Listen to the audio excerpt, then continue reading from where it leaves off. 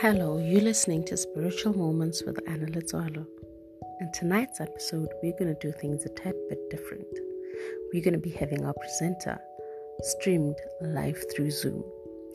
He goes by the name of Reverend Father Vitalis Inyohobi, and he's going to be talking about retelling the story of David and Uriah, the road to conversion.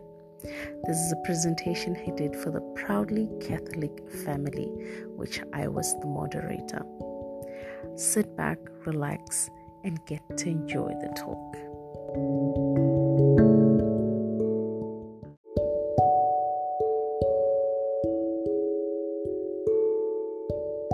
As Christians. So the question this evening is, what do we do when we fall into sin? The fall of our first parents in Genesis chapter 3 gives an indication on what to do when we have fallen into sin. The account of the fall of our first parents have this to say. The woman saw that the fruit was good to eat, pleasant to the eyes, and desirable for the gaining knowledge. She took some and ate it. She also gave some to her husband, who was with her, and he ate it. Then their eyes were opened, and both of them realized that they were naked. So they sewed leaf of fig together and covered themselves. Genesis 3:6-7. From this text, one remarks that the first reaction of Adam and Eve was to try to repair the evil that they noticed, namely their being naked. That was a good one. One can never fully pay for his or her sins, but one can make effort to repair, and God, in the end, can complete the action. Adam and Eve took the right step, and God completed their action by making a garment of skin and clothing them with that. We have to begin, but it's God who completes the healing. However, there are other ways of reacting to sin that is contrary to what Adam and Eve did. And that is what we find in the story of David and Uriah. David, as we know, was a poor shepherd who had risen to glory and became the most powerful king of his time. Before God, he was a righteous man, impeccable in seeking the face of God. That God said, I have found David my servant, the son of Jesse, who will do all my will. As of the Apostle 13:22. Before his people, David stood as a king and priest, and his fame has no limit. He was a successful man. It was at the height of his glory that the temptation to sin came knocking at his door. He sighted a beautiful woman who was taking her bath, and the temptation began. With his authority as king, he summoned the woman to his palace, and of course, which woman can resist such a powerful king without losing her life? They were together, and incidentally, something happened. The woman eventually took him, and then had to inform the king. When this happened, the king knew that he had his reputation to protect. He cannot just own up. It's normal. A king coming and say, I committed adultery. No. David had to be smart about it. So he invited Uriah, the soldier, who was fighting at the war front, and tried to push him to go home and sleep with his wife so that the pregnancy could become his. That attempt failed as Uriah feared God. Then the temptation continued. David decided that the best way to cover up his crime would be for someone to die. Who then should die? David? Out of the question. Bathsheba and unborn child?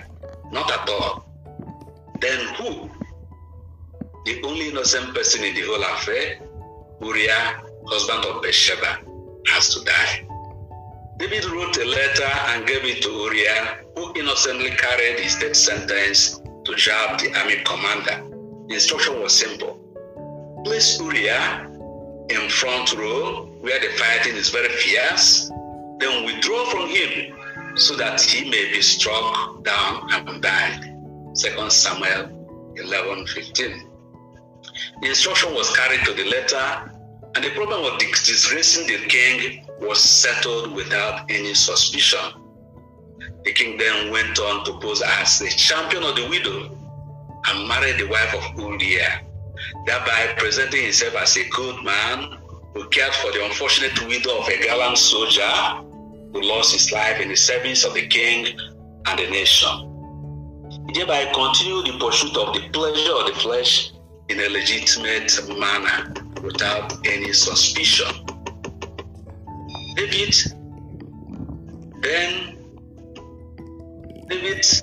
deserved an applause for this action. He handled the affair very well, but he has done exactly what he should not have done. Instead of repenting from his sin, he tried to cover up and in this way attracted the wrath of God upon himself and his family by shedding an innocent blood. The first temptation to which David fell is a temptation that could come to anyone, man or woman. We are easily tempted to satisfy the flesh. However, his decision to give in to this temptation was a personal decision. The first move after the consequence of his sin came out was to invite Uriah, as we saw. That was a good step, which he would have used to settle the problem from the beginning, but his intentions were not. David would have had a tete-a-tete with the young man, during which he would have made a simple confession, saying to him, "Look, my dear, I saw your wife bathing and was tempted to invite her to the palace. Things went out of hand and I slept with her. She's totally innocent, but I'm guilty. I choose to tell you this myself so that you will not hear it from outside. Could you please forgive me from your heart? I will find a way of making this up in a very great manner for you and your family. I suppose I know that I have truly wronged you." In my opinion, Uriah would have been humbled by the confession of the great king before him, a simple soldier, and would have forgiven David, and David would have, his own side, promoted him in the army. The letter that spelled his death sentence would have been a letter announcing his promotion. We see how meanly David acted because he wanted to protect his ego. This David, who was so dear to God, who constantly served the Lord. In David, we see how a saint can become a devil within a short space of time.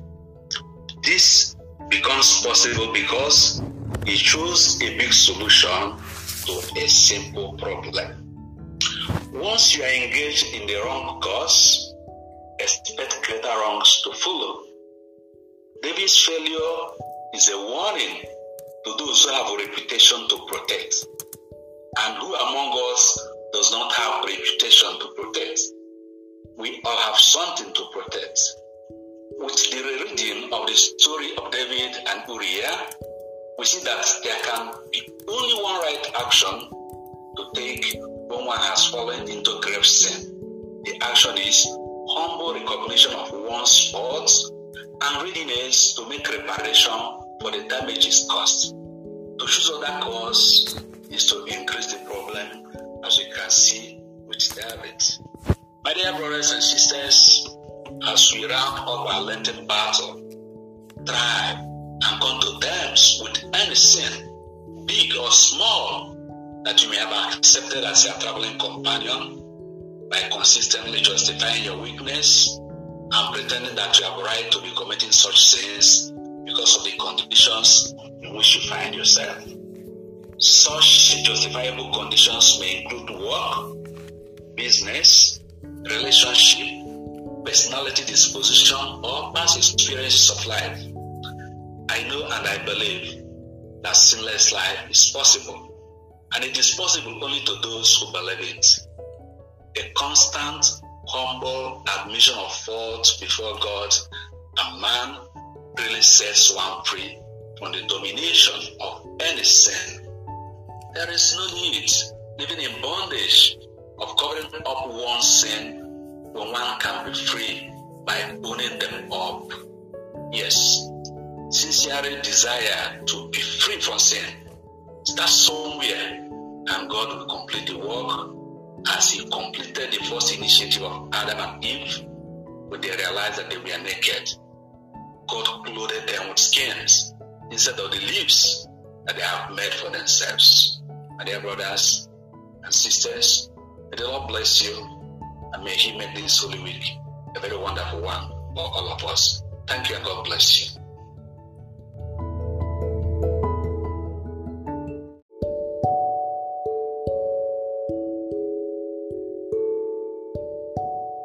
Hello, you're listening to Spiritual Moments with Anna Lizalo. Tonight's prayer, in line with tonight's episode, is from Psalm 18, David's Song of Victory. How I love you, Lord. You are my defender. The Lord is my protector. He is my strong fortress. My God is my protection, and with Him I am safe. He protects me like a shield. He defends me and keeps me safe. I call to the Lord and He saves me from my enemies. Praise the Lord. The danger of death was all around me. The waves of destruction rolled over me. The danger of death was around me, and the grave set its trap for me. In my trouble, I called to the Lord. I called to my God for help. In His temple, He heard my voice. He listened to my cry for help. Then the earth trembled and shook. The foundations of the mountains rocked and quivered because God was angry. Smoke poured out of His nostrils, a consuming fire and burning coals from His mouth. He tore the sky apart and came down with a dark cloud under His feet. He flew swiftly on a winged creature. He traveled on the wings of the wind. He covered Himself with darkness. Thick clouds full of water surrounded Him. Hailstorms and flashes of fire came from the lightning before Him and broke through the dark clouds. Then the Lord thundered from the sky, and the voice of the Most High was heard. He shot His arrows and scattered His enemies. With flashes of lightning He sent them running. The floor of the ocean was laid bare, and the foundation of the earth were covered. When you rebuked your enemies, Lord, and roared at them in anger. The Lord reached down from above and took hold of me. He pulled me out of the deep waters. He rescued me from my powerful enemies and from all those who hate me. They were too strong for me. When I was in trouble, they attacked me, but the Lord protected me. He held me out of danger. He saved me because He was pleased with me. The Lord rewards me because I do what is right. He blesses me because I am innocent. I have obeyed the law of the Lord. I have not turned away from my God.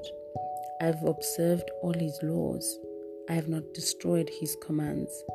He knows that I am faultless, that I have kept myself from doing wrong. And so He rewards me because I do what is right, because He knows that I am innocent. O Lord, You are faithful to those who are faithful to You, completely good to those who are perfect. You are pure to those who are pure, but hostile to those who are wicked. You save those who are humble, but You humble those who are proud. O Lord, You give me light. You dispel my darkness. You give me strength to attack my enemies and power to overcome their defenses. This God, how powerful are His deeds, how dependable His words. He is like a shield for all who seek His protection. The Lord alone is God. God alone is our defense. He is the God who makes me strong, who makes my path safe. He makes me sure-footed as a deer. He keeps me safe on the mountains. He trains me for battle so that I can use the strongest bow. O Lord, you protect me and save me. Your care has made me great, and your power has kept me safe. You have kept me from being captured, and have never fallen. I pursue my enemies and catch them. I do not stop until I destroy them. I strike them down, and they cannot rise. They lie defeated before me. You give me strength for the battle and victory over my enemies. You make my enemies run from me. I destroy those who hate me.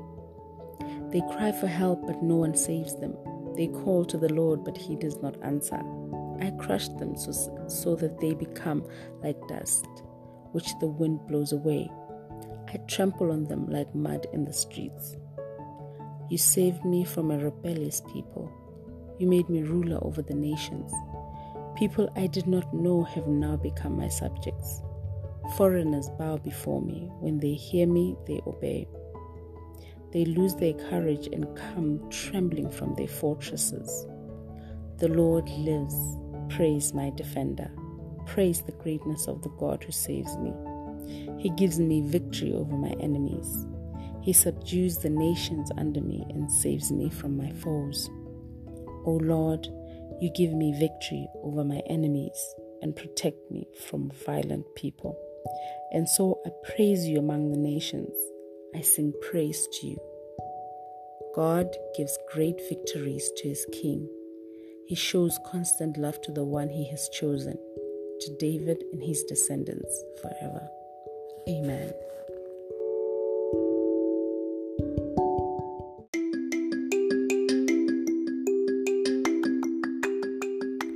Hello, you're listening to Spiritual Moments with Anna Lizardo.